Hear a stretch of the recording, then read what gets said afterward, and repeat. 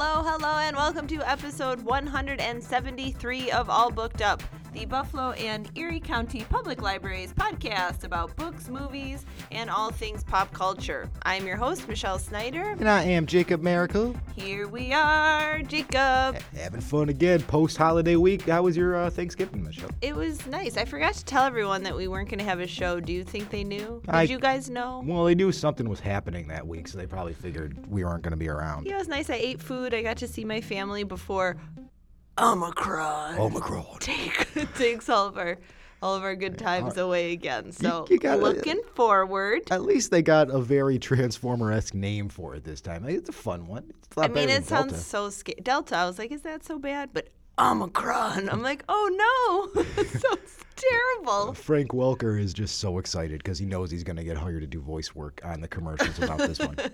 He's like, come on, guys, it's right there for you. Oh, but so, yeah, got Good stuff going on. times. I'm actually going to New York next week because, well, their COVID numbers are lower. So somehow I'll be around more people, but weirdly safer. I don't Yeah. understand anything. I'm just trying to exist. You've lived in Buffalo long enough. You understand what's going on.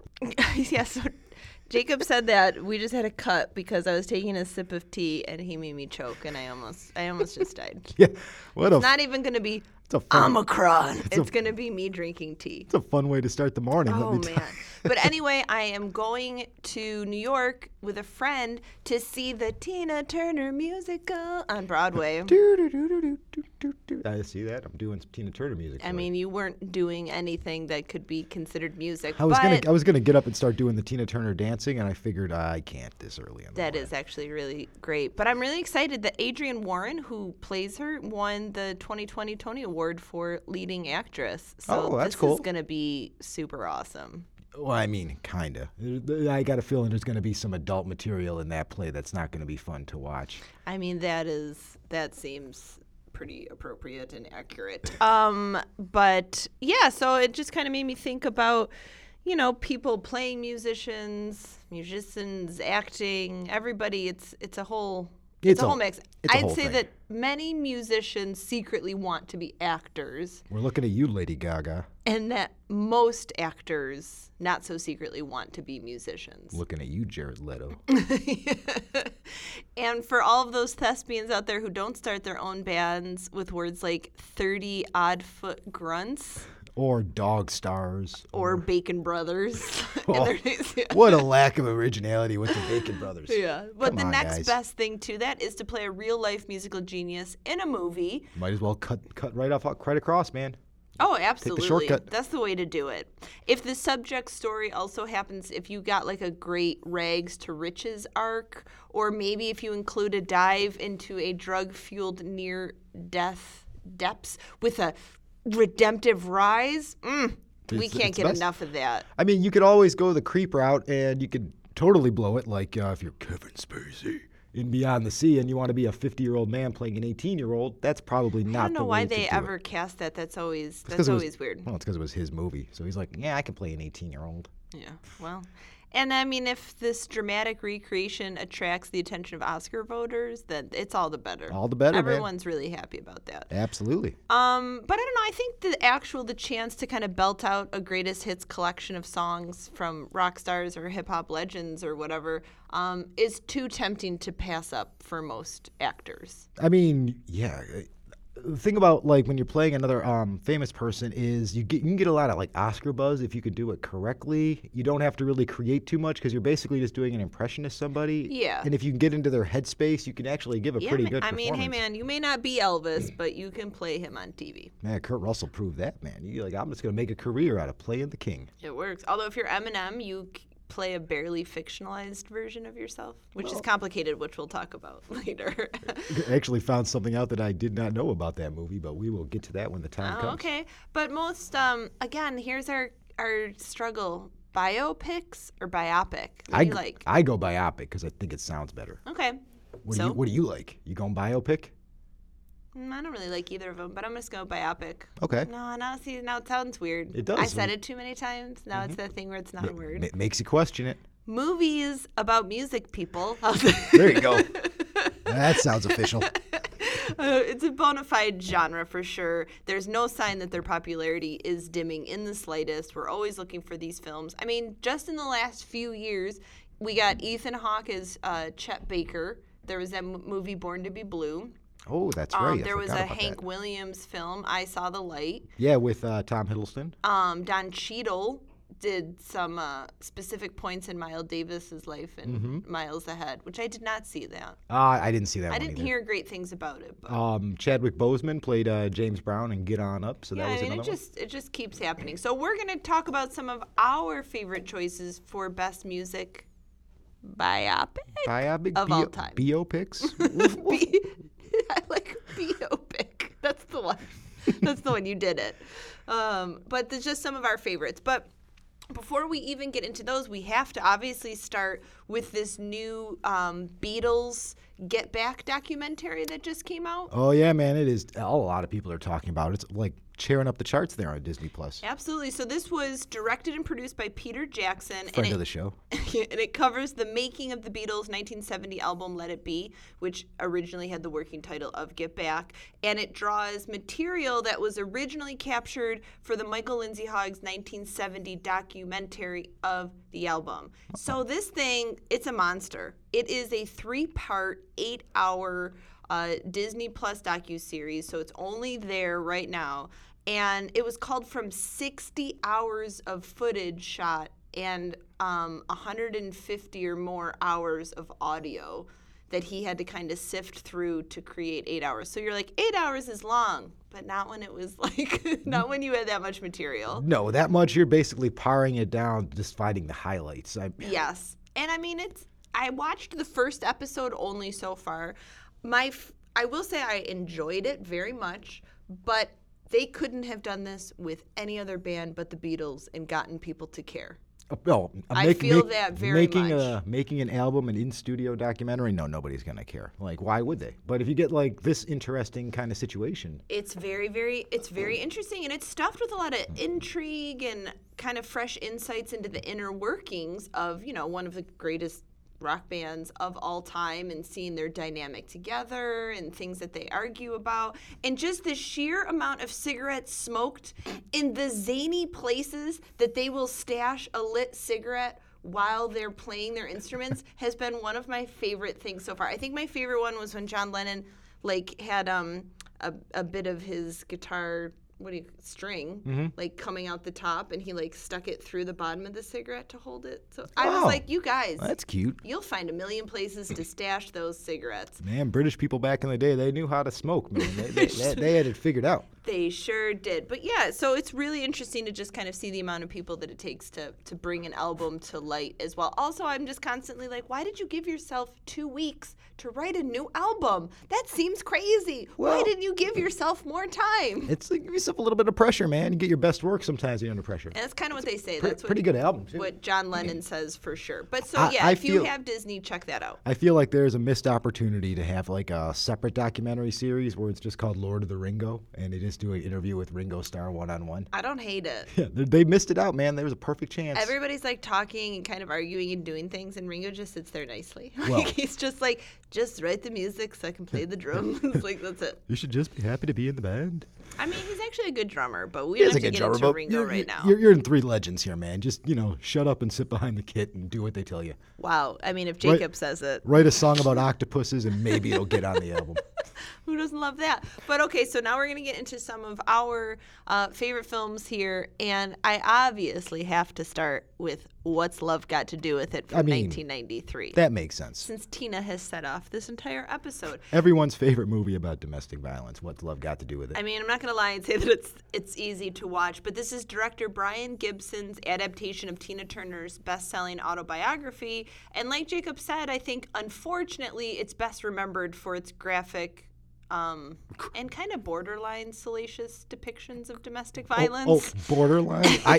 There are more than one take, no cuts, just flat out Florence Fishburne working over Angela Bassett. But it's... And I actually heard from Tina in an interview, she's like, it wasn't super accurate. All of that wasn't happening exactly, but then I heard that it could have been worse, so I don't know. But that viewpoint kind of overlooks the subtler early scenes between the excellent Lawrence Fishburne as Ike Turner and Angela Bassett as Tina. Best role for both of them. I mean, they rightly earned Best Actor and Actress Oscar nominations for this performance. I don't know. It really demonstrates how the artists' clear rapport with one another was just ultimately betrayed by Ike's abuse. Like, they had this great thing going, and he's just freaking crazy evil man. Yeah, just turns into the serial abuser and drug addict that you kind of get hints at early in the movie that he is, but they don't really get into it. Lawrence Fishburne also said in an interview, he's like, it was like for 5 years after that movie that I would get dirty looks from women on the streets. I'm sure he still does. Like, that's why people are looking at him like, you're lucky you did The Matrix. Otherwise, we would hate you forever. But throughout the film, I mean, Angela Bassett just embodies Tina Turner's like just purposefulness. She's like strutting across the stage, or when she's singing Proud Mary, even as she's like learning to chant as a Buddhist convert. I really loved this movie. And Angela Bassett said that when she met Tina Turner for the first time, so that the singer could kind of see for herself who would be playing her, she walked up to Angela, she looked her up and down, and then she said out loud, "She's perfect." I mean, this is just such a good movie, man. I saw this when it first came out. Probably shouldn't have. But it was just one of those movies where you watch it and you're like, everybody's so good in this movie. They were perfect together. I know Lawrence Fishburne turned down the role like 5 times. And then when he heard that Angela Bassett was in it, he was like, oh, I'll do it now. Really? Yeah. That's interesting. I wonder who was like the backup, who was almost playing that role. For her, I know Whitney Houston was up for it. Yeah, there was a couple more. I don't remember. But anyway, if you haven't seen What's Love Got to Do with It, you ought to. Because it is worth your time. And just listen to Tina. Oh, yeah. Tina just feels so good all the time. But all right, Jacob, what do you have? All right, so next I'm going to go with one of the movies I used to see a million times because it was always on HBO when I was a kid, 1997's Selena, the introduction of Jennifer Lopez to the general public. This is one of my favorite biopics, man, or biopics, as we said earlier in the show. It's just a good movie. I mean, when I first saw it, as a kid, because I was only like 14 years old at the time, I didn't know who Selena was. Like, I knew the song, kinda, because it was on the radio. It was a big hit. The Dreaming, I forget exactly what it's called. It's actually on the radio. Oh, that Dreaming of You. I don't know. I love that song. It actually came on the radio the other day, and I'm like, oh, my God. I saw Selena so many times. I know all the words to this song. Like, it's a nice song. It is a nice song. Go look it up, everybody. Everybody kind of forgot about it. But it's a story of Selena, not Selena Gomez, Selena Quintanilla Perez. Sorry if I'm mispronouncing that last name. She was a Tejano music sensation. She started out when she was a kid. She became one of the biggest Latin American stars in the world, even though she never spoke Spanish and was an American through and through. But then she didn't speak Spanish? She did not speak Spanish. They talk about it in the movie. Yeah, she doesn't speak Spanish at all. Really? Yeah, she was like, they just gave her the words and she just sang it in Spanish. Because I was like, she definitely sings in Spanish. Oh, wow. That's interesting. Yeah, go back and watch interviews and you'll notice that she never really says anything in Spanish or kind of like slow walks it when she has to because she doesn't really know what they're talking about. Okay. But she was one of the biggest singers for Tejano music. She was breaking through into the mainstream thanks to that song, when we were just talking about Dreamin'. And then she gets murdered by the head of her fan club, fan that she was trying to help out, Yolanda Saldivar, when she was only 23 years old and just about to take it off. This is just it's such a good movie, but it is like an ultimate what if. Like, you don't get the what if because of Jennifer Lopez's performance, because this is the one that launched her into the stratosphere of being a fly girl into being an actual Hollywood leading lady. But you're just watching this, like, this girl was so talented. She had a strong family behind her. She had a bunch of support. She seemed to be madly in love with her husband at the time. And then this tragedy happens for no reason because her quote-unquote fan was stealing money and didn't want to get fired. Yeah. That's why this happened. It's just crazy to think that this is what went down.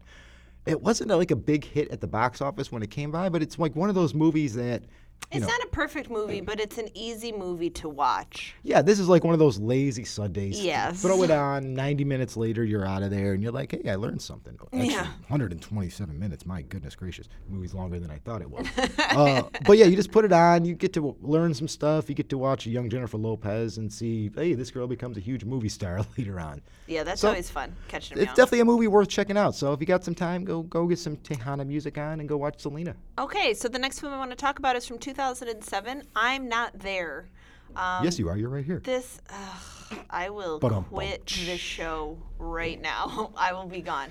So this is the whole, like, how can you possibly try to encapsulate the life of Bob Dylan, one of the rock era's greatest shapeshifters, into a single film? Not easy to do. Not easy to do. And if you're director Todd Haynes, you kind of split that life into different eras and influences, casting everyone from Cate Blanchett to Richard Gere to Heath Ledger to Christian Bale to portray separate shards of Dylan's rich and confounding mosaic, we'll say. And it's wild. It ends up being really thrilling and inquisitive.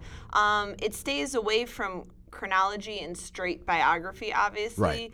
Right. To kind of grasp in a larger sense how Dylan remade the world while constantly reinventing himself over the years. So they have all of these different people playing him at different times in his life. And I think that it really pays him the highest compliment by crafting this really fractured and often brilliant exploration that's really as vibrant as the man it honors, or at least as vibrant as he once was. Once was. Not so much anymore. But we'll say, but it's a cool film. Although somehow amazingly, Cate Blanchett is the best Dylan. Well, I mean, she's probably the best actor in the her movie. and so. Christian Bale, that's a head-to-head. Yeah, They're I'll both watch that excellent. competition. But yeah, so it's a really cool, different kind of film. We hadn't seen anything like that before, so you should definitely see I'm Not There. I always appreciate when they do biopics in a different way. So definitely picking different actors to portray the person at different yeah. points in their life to get like a different mood. This is also the first movie where every single actor was a better singer than the person that they're portraying. So that's another interesting Well, thing. it's not always about the voice. It's also about the writing. Yeah, thank God for Bob Dylan. It's not all about the voice, am I right? I do like that Cate Blanchett was like, how was I going to get into character? How was I going to do it? And then she's like, oh, I stuffed a sock down my pants. And she's like, it really came together. I was like, so easy, Kate. What a talent she is. She's like, I figured it out, man. I figured it out. So, yeah, very cool film. I wonder how many socks she used. There's an interesting question. Only to you is it interesting. Can you go on to your next movie, please? All right, so I'm going to go with one with a person who actually can sing. Go with 2005's James Mangold directed biopic of Johnny Cash. We're going with Walk the Line. Excellent movie. Starring Joaquin Phoenix and Reese Witherspoon, who won an Academy Award for her performance in this movie. I believe. So if you haven't seen this movie, it stars Joaquin Phoenix as the titular Johnny Cash, the Man in Black. And it's a story, just like all of them, his rise from nobody to being one of the most important country singers of the 21st century, one of the biggest acts, period. Yeah. The guy was an icon when he was alive. Like, you hear one of his songs and he has he's one of those artists where when they have a song come on, you could just tell as soon as it starts, you're like, oh, this is a Johnny Cash song. Like, he's got that tone to it. Oh, absolutely. That attitude. And Joaquin Phoenix, he nails this. He completely sells into the character. You buy it 100%. I mean, we know now Joaquin Phoenix is one of the best actors in the world. But at this time, people were still kind of skeptical. Yeah. Like, they had Gladiator, but they're like, he's okay. We don't know But if he he can keep it going. encompasses Johnny in the film. I mean, he does his own singing in this movie, and he actually does a very good job, I singing mean, in it. they both perform all their own songs. They also learn to play all of their instruments. Oh, did they? Guitar Okay. and auto harp from scratch. So that's pretty amazing. I actually did not think that Reese Witherspoon was a good actress too much until I saw this movie. Because, Okay, yeah. all I really saw her in was, Freeway, and she'd been in some random movies. So She was in rom-com stuff. She wasn't really getting a chance. Yeah, but then she comes out with this one, you're like, oh, all right, Reese Witherspoon. And then, she's the actress she is now, one of the biggest TV producers out there and just putting out good work Seriously. constantly. Been nominated for a couple Oscars. But if you're looking for a good biopic with some excellent music, because there's a lot of performances in this movie as well of a bunch of the hits, and they're all good. So if you are looking for a movie where you get a iconic star, iconic actor, everything's iconic about it, and a story that if you don't know about it is a lot more dark and interesting than you think it's going to be. I know that Reese and Joaquin, for like the 6 months they were learning kind of to sing together and rehearsing, they like hated each other. Johnny, they were like enemies, but once they started filming, they were like BFFs, and they were really in it together. Johnny Cash, not a good guy if you did not know this, everybody. But not a bad guy. He had demons. Yeah, demons. I guess that's a good way to put it. All right, we gotta speed this up because I have so many more, and of course we have no time. Of course. I want to talk about La Bamba, 1987. Oh, I love that movie. Dude. Stellar performances: Lou Diamond Phillips as Richie Valens and Esai Morales as his doomed, troubled half-brother Bob. Oh, Bob. Bob. But La Bamba richly details the last 8 months of 17-year-old Valens' life, from high school student to just unlikely overnight sensation to victim of the tragic plane crash that forever reshaped the music world. And took out Buddy Holly of the Big Bopper with him at that horrible incident. Just watching that, you're like, It doesn't Every time you see it, you're like, don't do it. I don't want you to do it. There's no way you would get me on a propeller plane in 2021, period. Like, well, when you get those little commuter flights, you're like, you know what, I'll walk. I'll walk this 6 hours instead of getting on that thing. It's a long way. But La Bamba doesn't just offer like a sanitized portrait of Valens as one of those gone too soon rockers, but it also tackles the racial tensions that percolated in LA in the late 50s, as well as the day-to-day struggles of the Latino community. And at its heart, the film remains like a stunning reminder of Valens' lasting impact on pop music. I mean, he's still got good music. Like Let's Go, it's a very good song if you get a chance to listen to it, if you don't want to listen to like his main ones. I mean, he's got 3 hits right off the bat, and he's only 17 years old in his first album. He was just like a little baby. The Richie Valens family was so attached to Lou Diamond Phillips that when he was shooting the scene where Valens gets on the airplane that leads to his death, the family begged him not to get on because they thought that he was going to die too. And it got really severe, so his family actually showed up the day that it was getting filmed, even though the producers were like, stay off the set. His like sister got through, and she was like crying and hugging him and begging Lou Diamond Phillips not to get on the plane. So it just shows you that he obviously encompassed Richie Valens in a way that even his family was very affected by it. I also like the idea that they're like, Esai, you can get on the plane. Just don't let Richie get on. Just don't let Richie get on. It's how it should have been all along. Yeah. All right, let's do a couple more quick ones here. All right, I guess the obvious one, 2018's Bohemian Rhapsody, that you gotta go see. You gotta see that one if you haven't. Yeah, people really hated it, but I didn't hate it.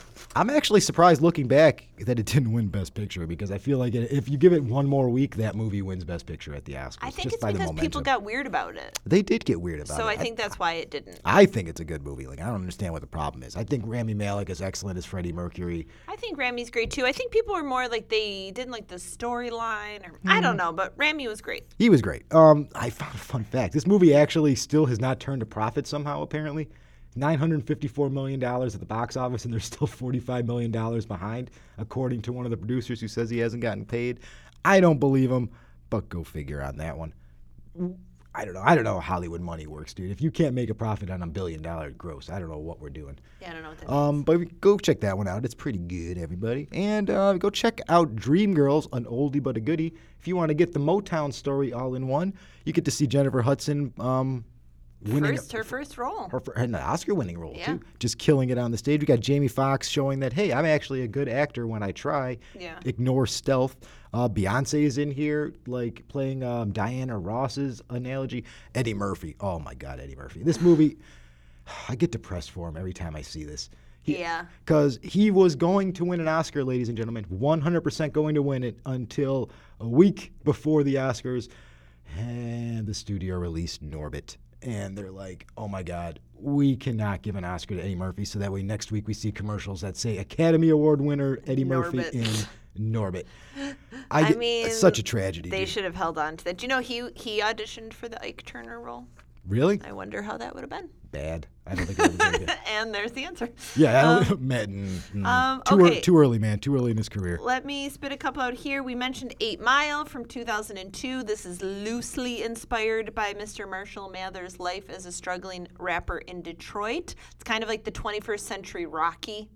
Yeah, that's a good analogy. Yeah. Actually. And then, like he says that it's not about him, but like, I'm sorry, it definitely No, is about him. Yeah, it's not about you at all, Eminem. But It's just another white rapper in Detroit that was living in a trailer park with his daughter. And Yes. I mean, it was a word of mouth hit, and I kind of like that it didn't even have like that Hollywood fantasy or happy ending. Like Eminem, spoiler alert, he's the underdog that does win this like rap showcase, but I like that moment ends and he like has to go catch his next shift at the auto plant. So I was like, oh, that's some real life stuff here.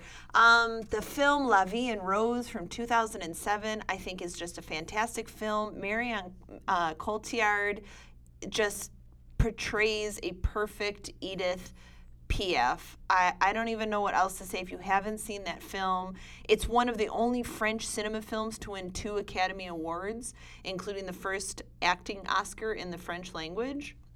It's a really big deal. yeah, Marion Cotillard is great in this movie. Fantastic. She is fantastic. She also had to shrink her body. She's only 5'6", but Piaf is 4'11". Yikes. So she looked 4'11" because she really kind of crippled and curled her form so that you don't even notice, but it really shrinks her down. She shaved back her hairline. She shaved off her eyebrows. Like, she did a lot. It's a great film.